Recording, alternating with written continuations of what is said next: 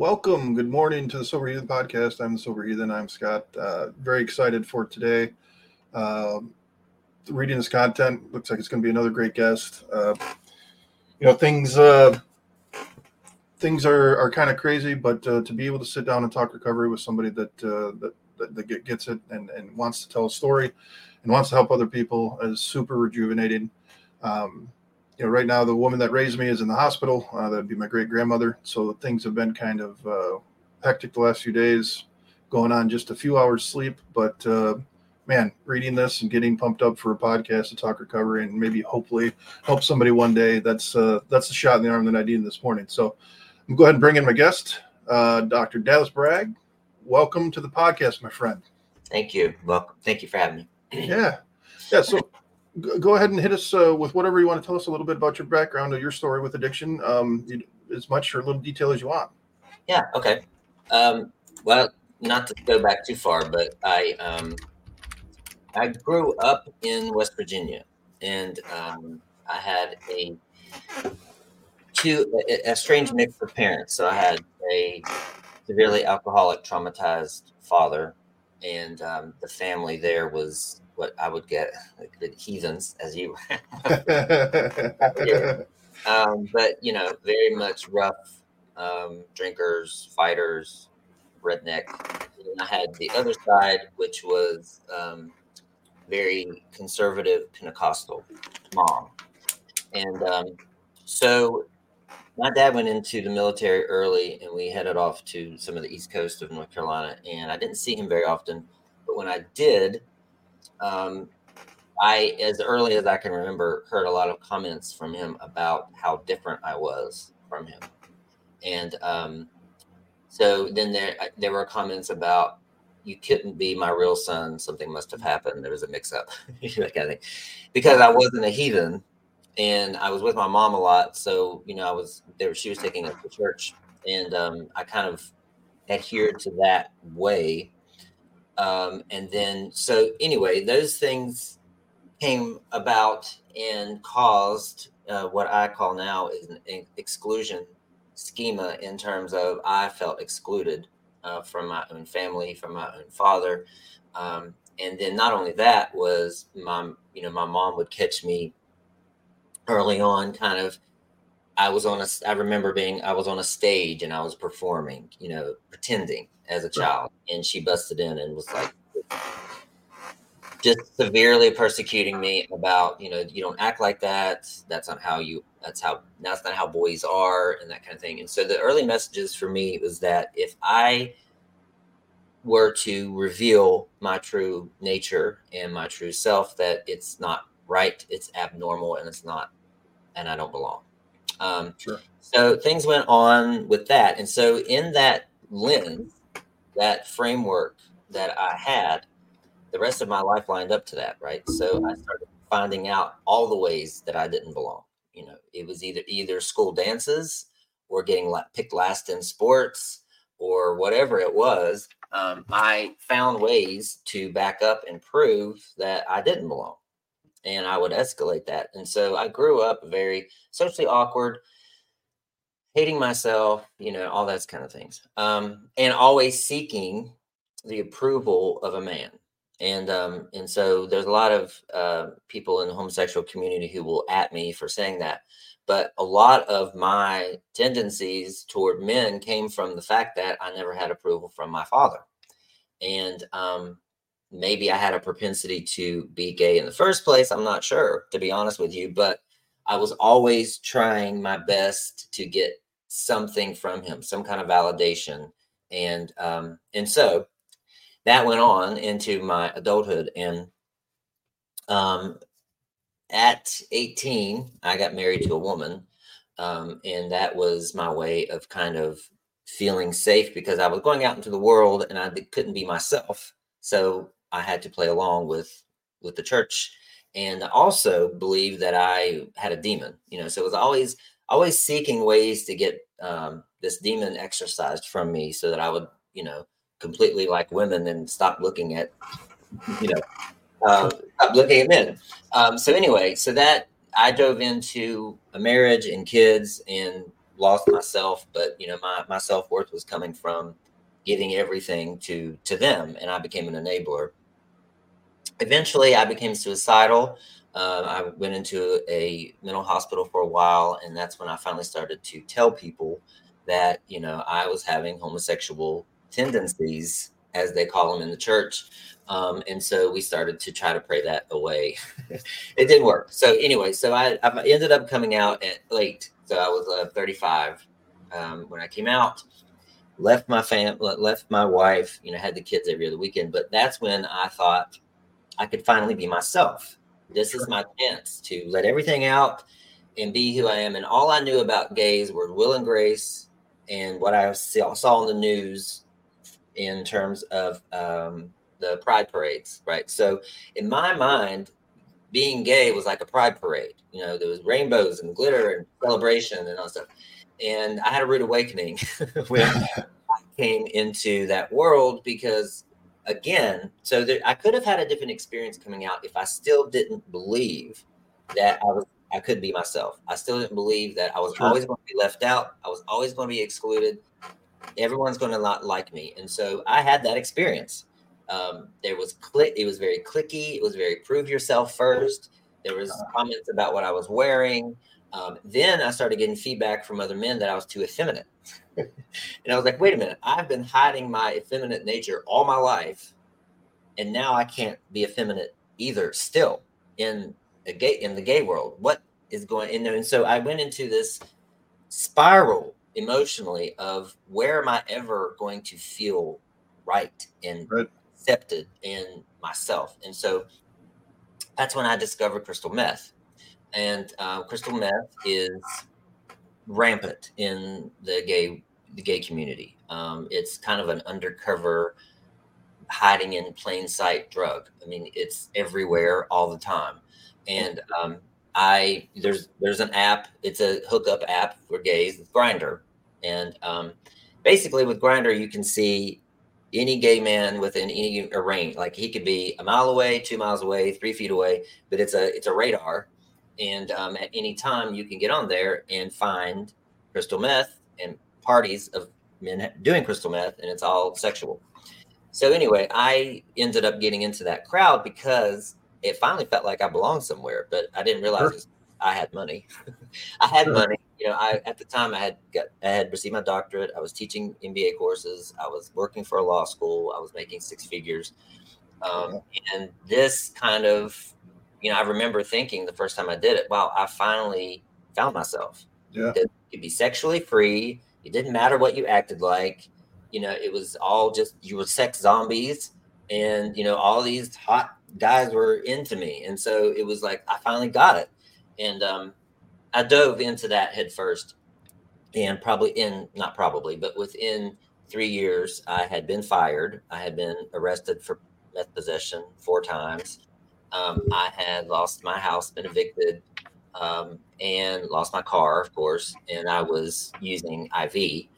I was shooting up like 3 or 4 times a day, and with some people. So when I was the house, headquarters for this group of guys. And when I got evicted, then I got thrown out of the group, and I was homeless, and was kind of just existing under this tree and trying to get out and steal what I could to get money and that kind of thing. And finally, I had no strength, no money, no drugs, and no friends. And so that's when I ended up finally breaking down and calling my mom. And luckily, she came and got me. And anyway, I had to give myself up to the police because there was an APB for my arrest. And I gave myself up. I went to jail and got entered into drug treatment court. And with drug treatment court, you drug tested like 4 or 5 times a week. You have to go to rehab. You have to show up and do meetings every day and meetings with your counselor. And then I was also on probation, so I had meetings there. So it was basically a full-time job for about a year and a half. But it's totally worth it if you can do it, because all my charges were dismissed. They paid for them to be expunged. And so in 2020, in the middle of the pandemic, somehow, when the courts weren't in session, I got a letter saying, you're free, you're done, all your charges are expunged. Awesome. Yeah. And so the last time I was in last time I was in jail, no one would answer my call because, it was my fourth time. And the only people that finally would was my daughter. So she was 16 at the time, I guess. She and my son, who was 14, came and picked me up. And it was the middle of summer. We went to a park. And during all this time, my ex-wife also became an alcoholic. Oh, And so they actually were on their own and in an apartment, and they were like, we need a parent. And you need to make a decision here. And so I did. And that was August 4th, 2018. And that was my decision to get free from crystal meth. And I did, I went through the motions, to be honest with you, for that 18 months. Sure. I had to be sober, but it cleared my head enough that I got into, I didn't resonate with the 12 steps. Just didn't jive with it. I had to go because I had to, but I got into a spiritual community, and I discovered plant medicine, which is actually where my sobriety took a sharp turn, and was able to be free from crystal meth. And now, I've turned back after 5.5 years of being sober from crystal meth, able to turn back and be sobriety coach for other gay men who are trapped in this crystal meth epidemic. Yeah. Yeah. Wow. Well, thank you, man, for sharing that. That's great. And I'm glad you're doing what you're able to do now. It's Lindsay's clapping over here in the comments. No, it's for different reasons, but they're kind of similar. I've said it before too. My parents weren't around. I was raised by my great grandmother, so they would show up or they wouldn't show up. They'd say they'd show up and they didn't show up. So I kind of had issues with that too. Like, why don't they want me? And, kind of reading through your stuff too. It's like from the ages 1 to 7, you learn a lot. And that's what a lot of things were going on from 1 to 7 for me. And then I found alcohol, and all of a sudden I could talk to the pretty girls. I could talk, I was fitting in, and alcohol gave me everything that I was missing, all those things, or it filled the voids, and I didn't have to feel the pain. So I can relate to that quite a bit, man. I can really relate to that. So, man, so much to unpack. So the 12 steps. So what got you? You got your doctorate. What? Yeah. So I got my doctorate in executive leadership, and I wanted to go into nonprofits. So, and I did. I went into the nonprofit world after I got sober for a while, and I was helping homeless veterans find housing and jobs and things like that. Awesome. And that was in honor of my dad. So, I grew up with such anger and resentment toward my dad. And he was a severe alcoholic, physically abusive, emotionally abusive, and I thought sexually abusive, which is a whole other rabbit hole, in terms of how we remember incorrectly. Most of our memories are not reality. Most of our memories are seen through the lens of whatever this belief is in the back of our mind. And so I had a fantasy memory so that I could somehow blame him for the way that I was. Plant medicine actually helped me see that memory as it really happened. Really? Yeah. And it collapsed a whole story, because I latched on to this story, this victim story of, yes, my dad molested me, blah, blah, blah, but he didn't. And so when this came about and I realized that I was trying to latch onto this victim mentality and latch my blame onto him, it collapsed that story and set me free from it. And then I was able to move forward with my own sobriety. So the other thing about that is, all this time growing up, I always said, what kind of father would ever treat his children the way he did? What kind of father would put alcohol first? What kind of father would, take me camping, but get drunk and pass out by the fire? And then fast forward to me as a meth addict, rushing my kids to bed so I could have a sex party. Oh my God. Yeah. Yep. And I realized in this, when I started getting sober, I was like, I'm going to make amends, with my father. He was dead. He had passed on. I'm going to make amends with him. And then I started realizing, like, you are him. Like, you you did the exact same thing. And then this whole another storyline collapsed. And this story that I had latched onto, that he was a horrible father, disappeared. And I developed compassion, compassion that it wasn't him, it was his addiction. It wasn't him, it was his trauma.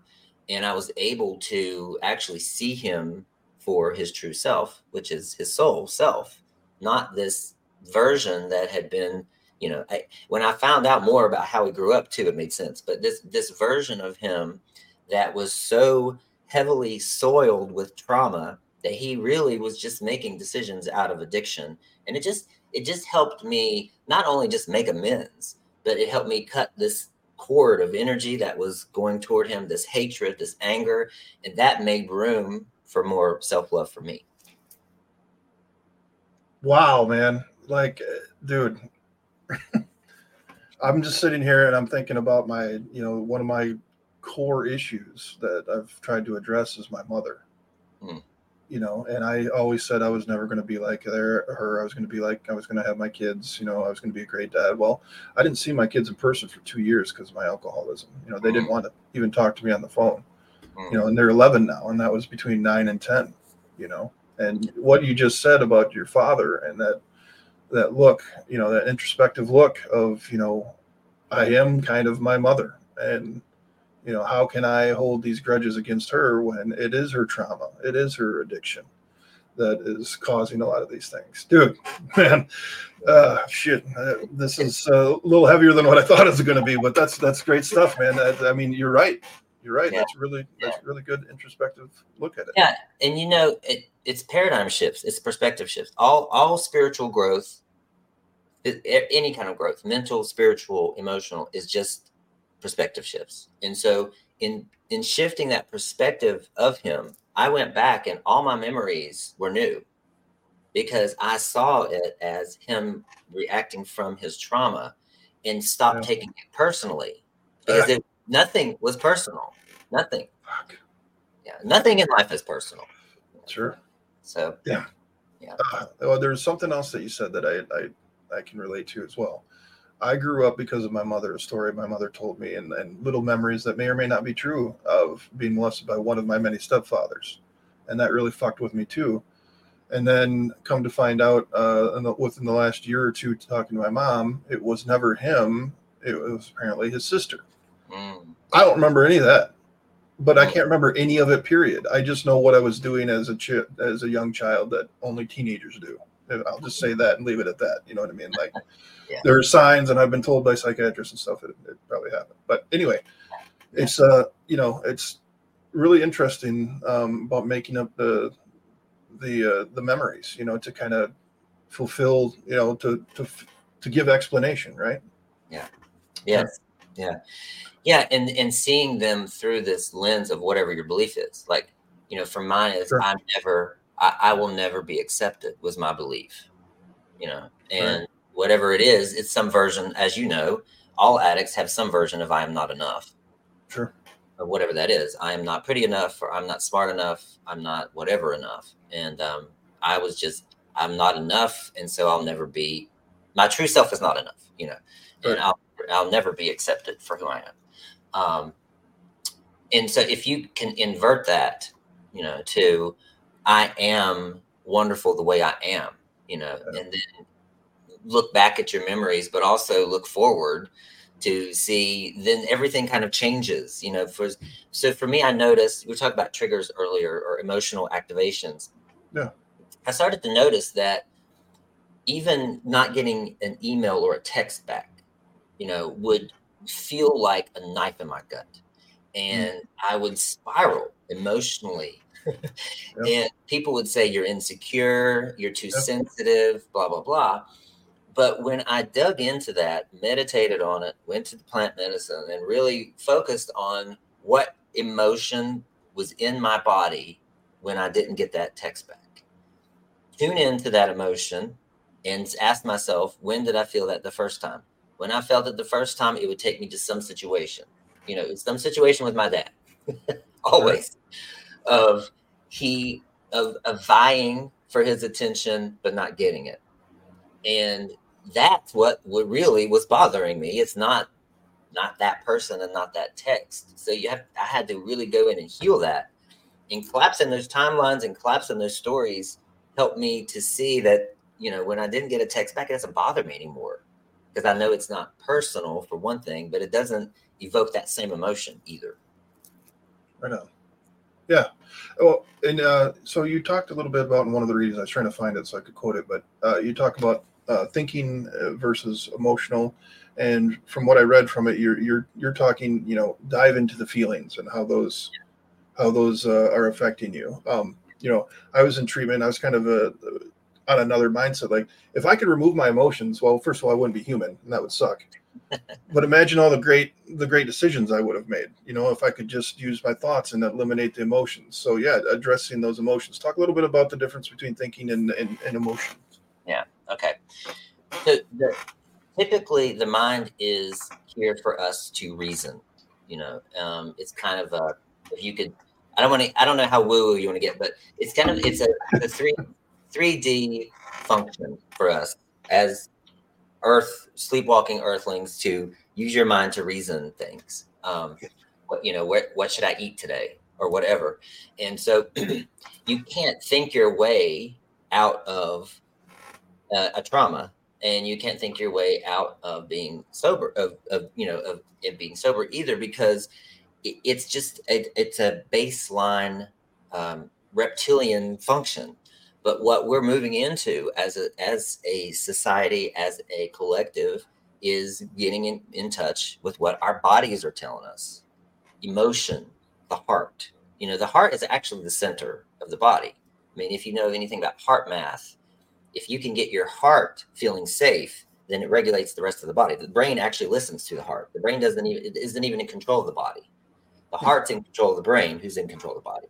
So what I mean by that too is just not only feeling into the emotion, but allowing it. And this is what it was a huge healer for me, was when I felt anger.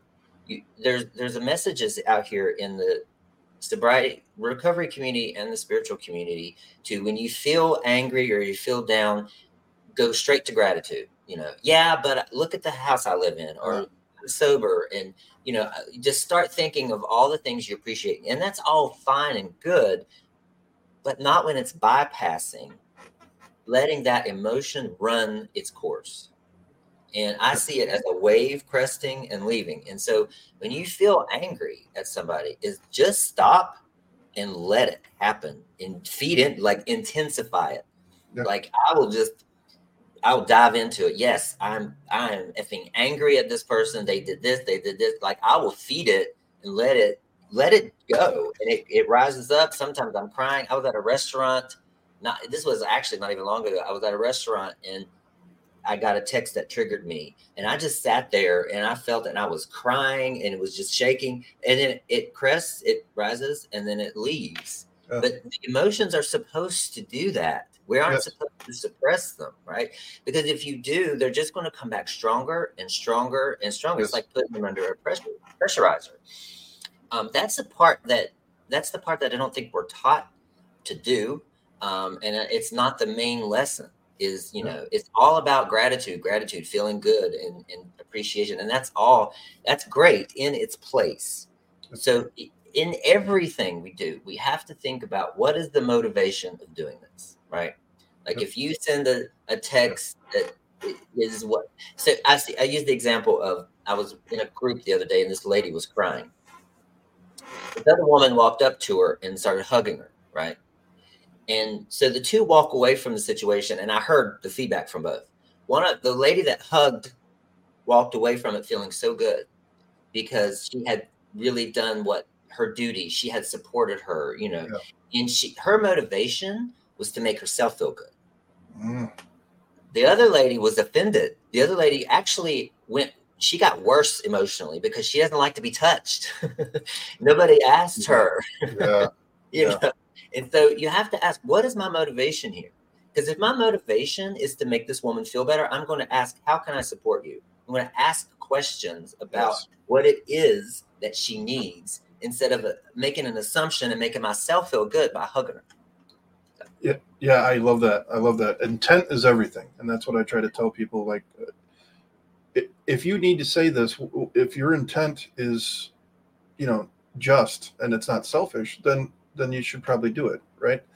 And then you talked about, man, I want to go back to that too. You talk about feeling the feeling when you're feeling it. You know, Yeah. one thing that does, and I talk about it all the time, I journal. Like I will write down, I, I just, I would be okay with not being here at all today. You know, I don't want to die, but I don't want to live today. And I'll write that shit down. I have written now today, now since I've been in recovery and I'm learning more about this stuff and more about myself, I have written some really nasty texts that never got sent, but I've typed them fuckers out so that they're there, you know. Yeah. And I really believe that, you know, I'll type it out sometimes and I'll let it sit and I'll come back to it. But Yeah. I want to hammer home something here. I think because I think that because of what you're saying and what I've been through, ignoring those things by going right to gratitude and acceptance. And I just talked about acceptance yesterday. Now I kind of feel bad that I even brought it up now that we're having this conversation. But going right to gratitude and acceptance, you're pushing those things to the side, and those things they're gonna fester and they're gonna grow.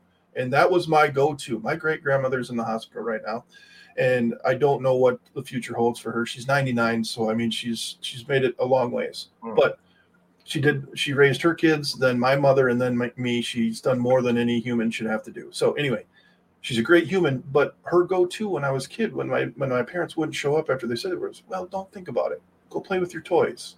You know, go watch this. Go do this. Go do that. And so I learned to ignore those emotions and not address them all the way back then. And that is a trauma. That is a form of trauma.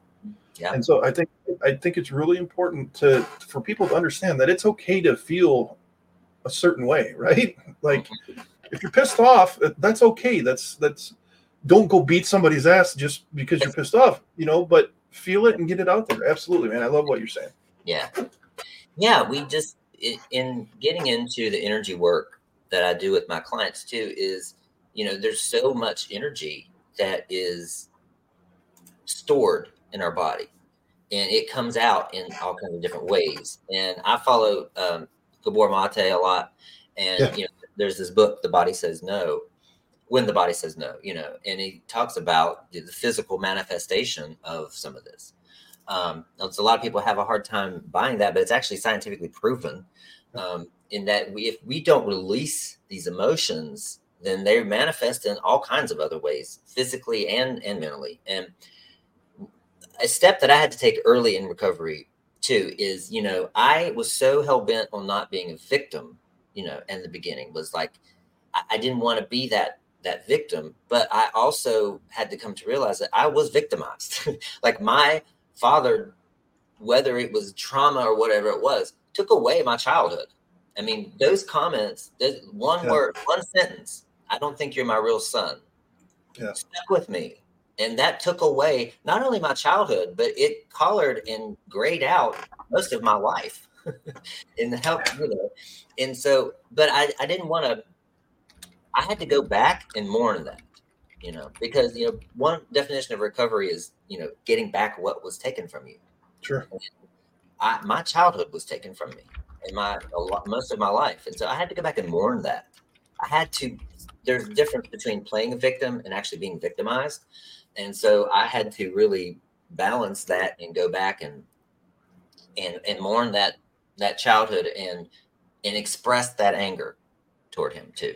That version of him. Yeah. And you were able to do all this and express this and come to some sort of peace internally after he passed? Yes. Yeah. Okay. Yeah. After he passed, I did all kinds of different things. Well, I just think it's important for people. Sorry, go ahead. Go ahead. No, go ahead. I was just going to say, I think it's important for people to realize that there is a chance for that to happen, even at that point. I've heard it plenty of times. Sorry, I didn't mean to interrupt. Go ahead. Yeah, no, it's fine. No, it's okay. There's the process of forgiveness is about you anyway, right? So you don't need that person there. And so I just shifting my perspective of him, like I said before, was enabled me to come to terms with that, and just see him differently and talk to him differently now and talk about him differently. That's the thing too, is that Right. when I have conversations about him with my mom, my family, my friends, people, I always, my tone and the things that I say represent a different story, and that story represents a different identity. Like, I present myself not as this poor child who, grew up being abused. I present myself as an overcomer, Sure. in that he was only doing the best that he could. Right. And that really, the way that you speak and present that is going to present a different identity for yourself. Yeah. And that sets you on a different course as well in your recovery. Dude, truth. With capital T, man. It doesn't have to do with recovery per se, but I have an experience with that. With, when my marriage ended, it wasn't the great. Maybe we probably weren't the best fit for each other, but we did create two wonderful boys, and now we co-parent pretty damn well. And I'm super proud of my ex-wife and the job she's done while I was going through all this crap. And she's never ever buried me or tried to bury me and take those kids away. And I respect her, and I wish her nothing but the best today. But what I used to do early on was I referred to her, and if she ever listens to this podcast, the secret's going to be out, but I referred to her as Satan, and it was always Satan. And so I kept creating this thing. And while I was doing that and while I felt that, our relationship was crap. It was always tense. It was always, I can now look back, and even just having this conversation with you today, that I was creating that tense, that tense feeling, because I was portraying her in a certain way. And that was, that's not fair. And now I've forgiven her, and, we text and we have, great conversations. So yeah, it's great stuff, man. Great stuff. Yeah. I mean, the power, the thing about plant medicine for me that changed, and it comes back to that a little bit, is that it was the first time I realized that I'm connected to something else higher than me, but all the power is within me.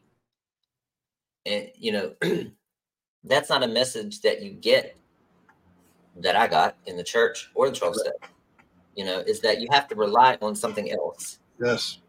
And honestly, it's all here, and mostly in your heart. It's all there in terms of how you see, how you articulate, the stories that you tell, the stories that you create. It starts here and ends here. Now I believe in powers outside of ourselves and a higher power and all that kind of thing. Believe in all of that. But when you become dependent on it, you're not in control of your life. Right. Absolutely. And that's the same thing with me. They see they're two different entities, but they're saying the same thing, that you have no power and you'll never have that power. And I feel like, man, that's not coming from a good place on the inside. I have to have some sort of power. Like, I get some hardcore people from the AA field coming after me sometimes because I say I'm not powerless over alcohol anymore, because I can walk past it in the store and let it sit there. It's not doing push-ups. That's the fantasy world, right? It's like, it's not going to get into my body unless I go over there and pick it up, which I would be then giving the power to myself to make that choice. It's still coming from me. You know what I mean? Yeah. So very true. That's very true. Yeah. So so you got a website? Talk about your website and what you offer if you want to, and then kind of plug that a little bit. Okay. So I've been coaching for over a year now, and I've been every coach imaginable. It's always been sobriety of some sort. I was in empowerment, sobriety. I was this, I was that.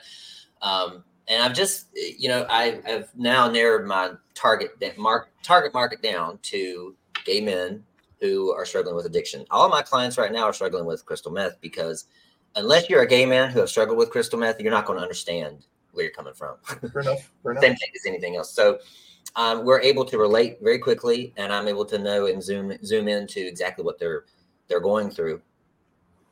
So I do offer coaching for addiction, but it's right now I'm focusing on the gay male crowd. I really want to get a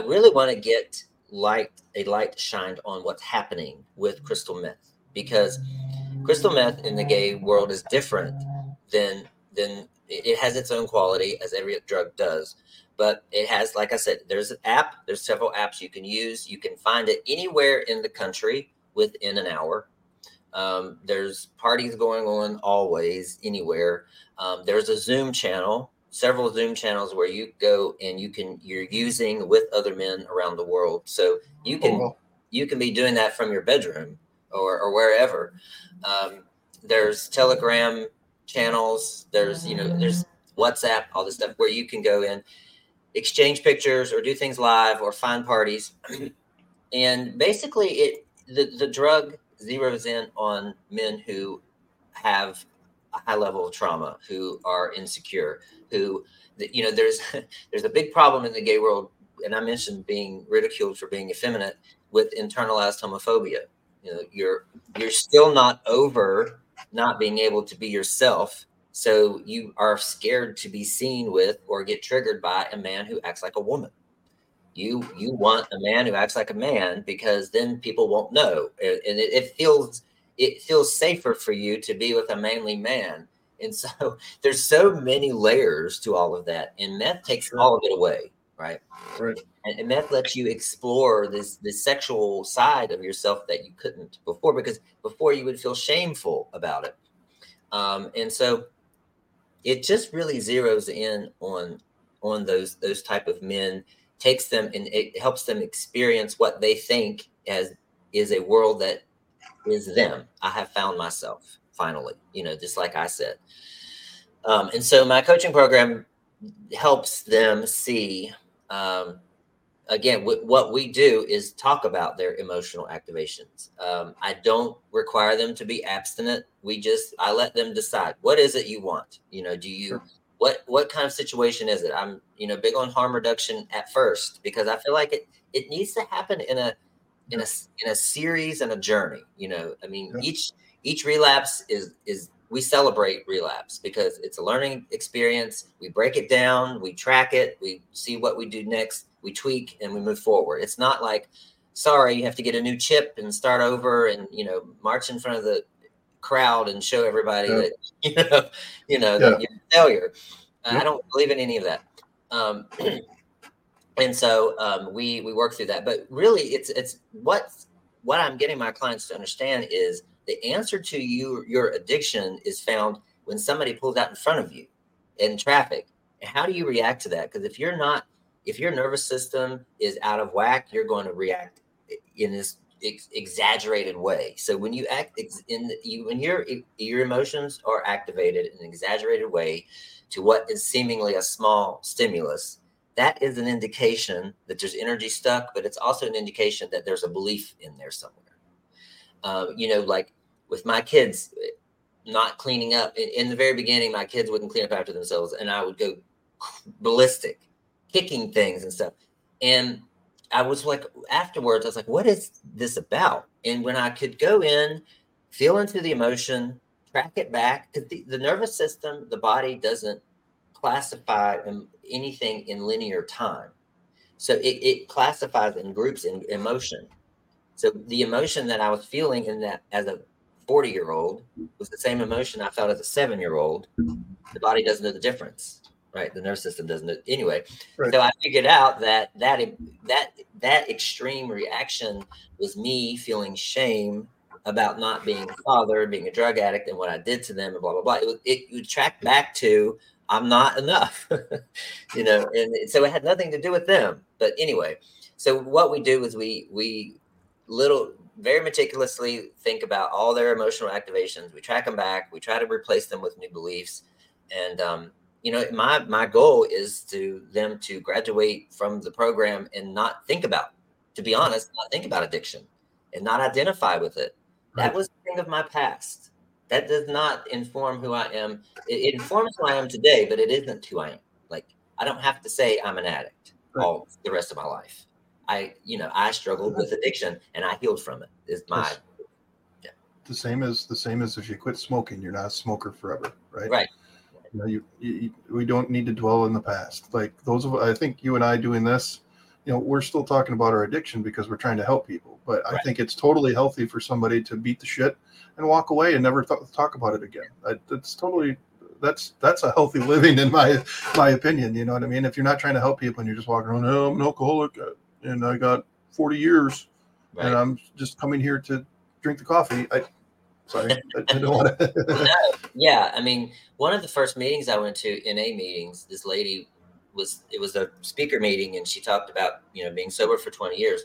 But then she went on to describe this saga of her life. It was just like always just triggered and wanting to use, and but at least I'm not drinking and drugging. All these fucking cliches that they throw out all the time that do no good. And I just left the meeting. I was like, is that my life? Do I have to struggle with this for the rest of my life? I have to think about meth every day. No. They missed the part in the big book where it says alcohol is but a symptom, right? Yeah. So just taking away a symptom doesn't solve the problems. That's the part that a lot of people miss. Yeah. But dude, I think your message is awesome, man. So if anybody listens to this that wants to reach out, are you just helping people locally, or do you have I know you have a website or whatever? Yes. My website is www.drdallasbragg.com. I've all my clients are virtual and they're around the world. Actually. Yeah. Awesome. Yeah. So anybody wants to, if you know of anyone or that is struggling, if you have a gay family member or gay friend who is struggling with addiction, it's probably crystal meth. Well, I'm so glad that you came on, man, and you have this out there to help people, that might be feeling the same way you do. That's why we have to talk about this stuff, and we have to get our stories out there. Somebody has to, not everybody, because I know not everybody wants to share it, but those willing to do this is so important. So, I was just looking at the distribution numbers on my podcast, and I didn't even think about Apple Podcast, and there's people out there listening on Apple Podcasts. So hopefully somebody hears your message today that they either need the help or they know somebody that does, and maybe they can reach out to you and they can start to a better life, man. It really is a better life, and there is a chance to beat this shit, no matter who you are. That's right. Thank you. Yeah. Well, thank you so much, man. I keep up posting the good content. This was a lot of fun. I like to keep these right around 40 minutes because I think that's people's attention span. And I think, man, I don't want to ruin it. This has been great. So thank you, Dr. Dallas Bragg, and please reach out if you need anything. If you're listening to this, reach out to him and see if he can help you. So thank you very much for having me. Yeah, this was awesome. Oh, I get to mark off North Carolina, right, on my map.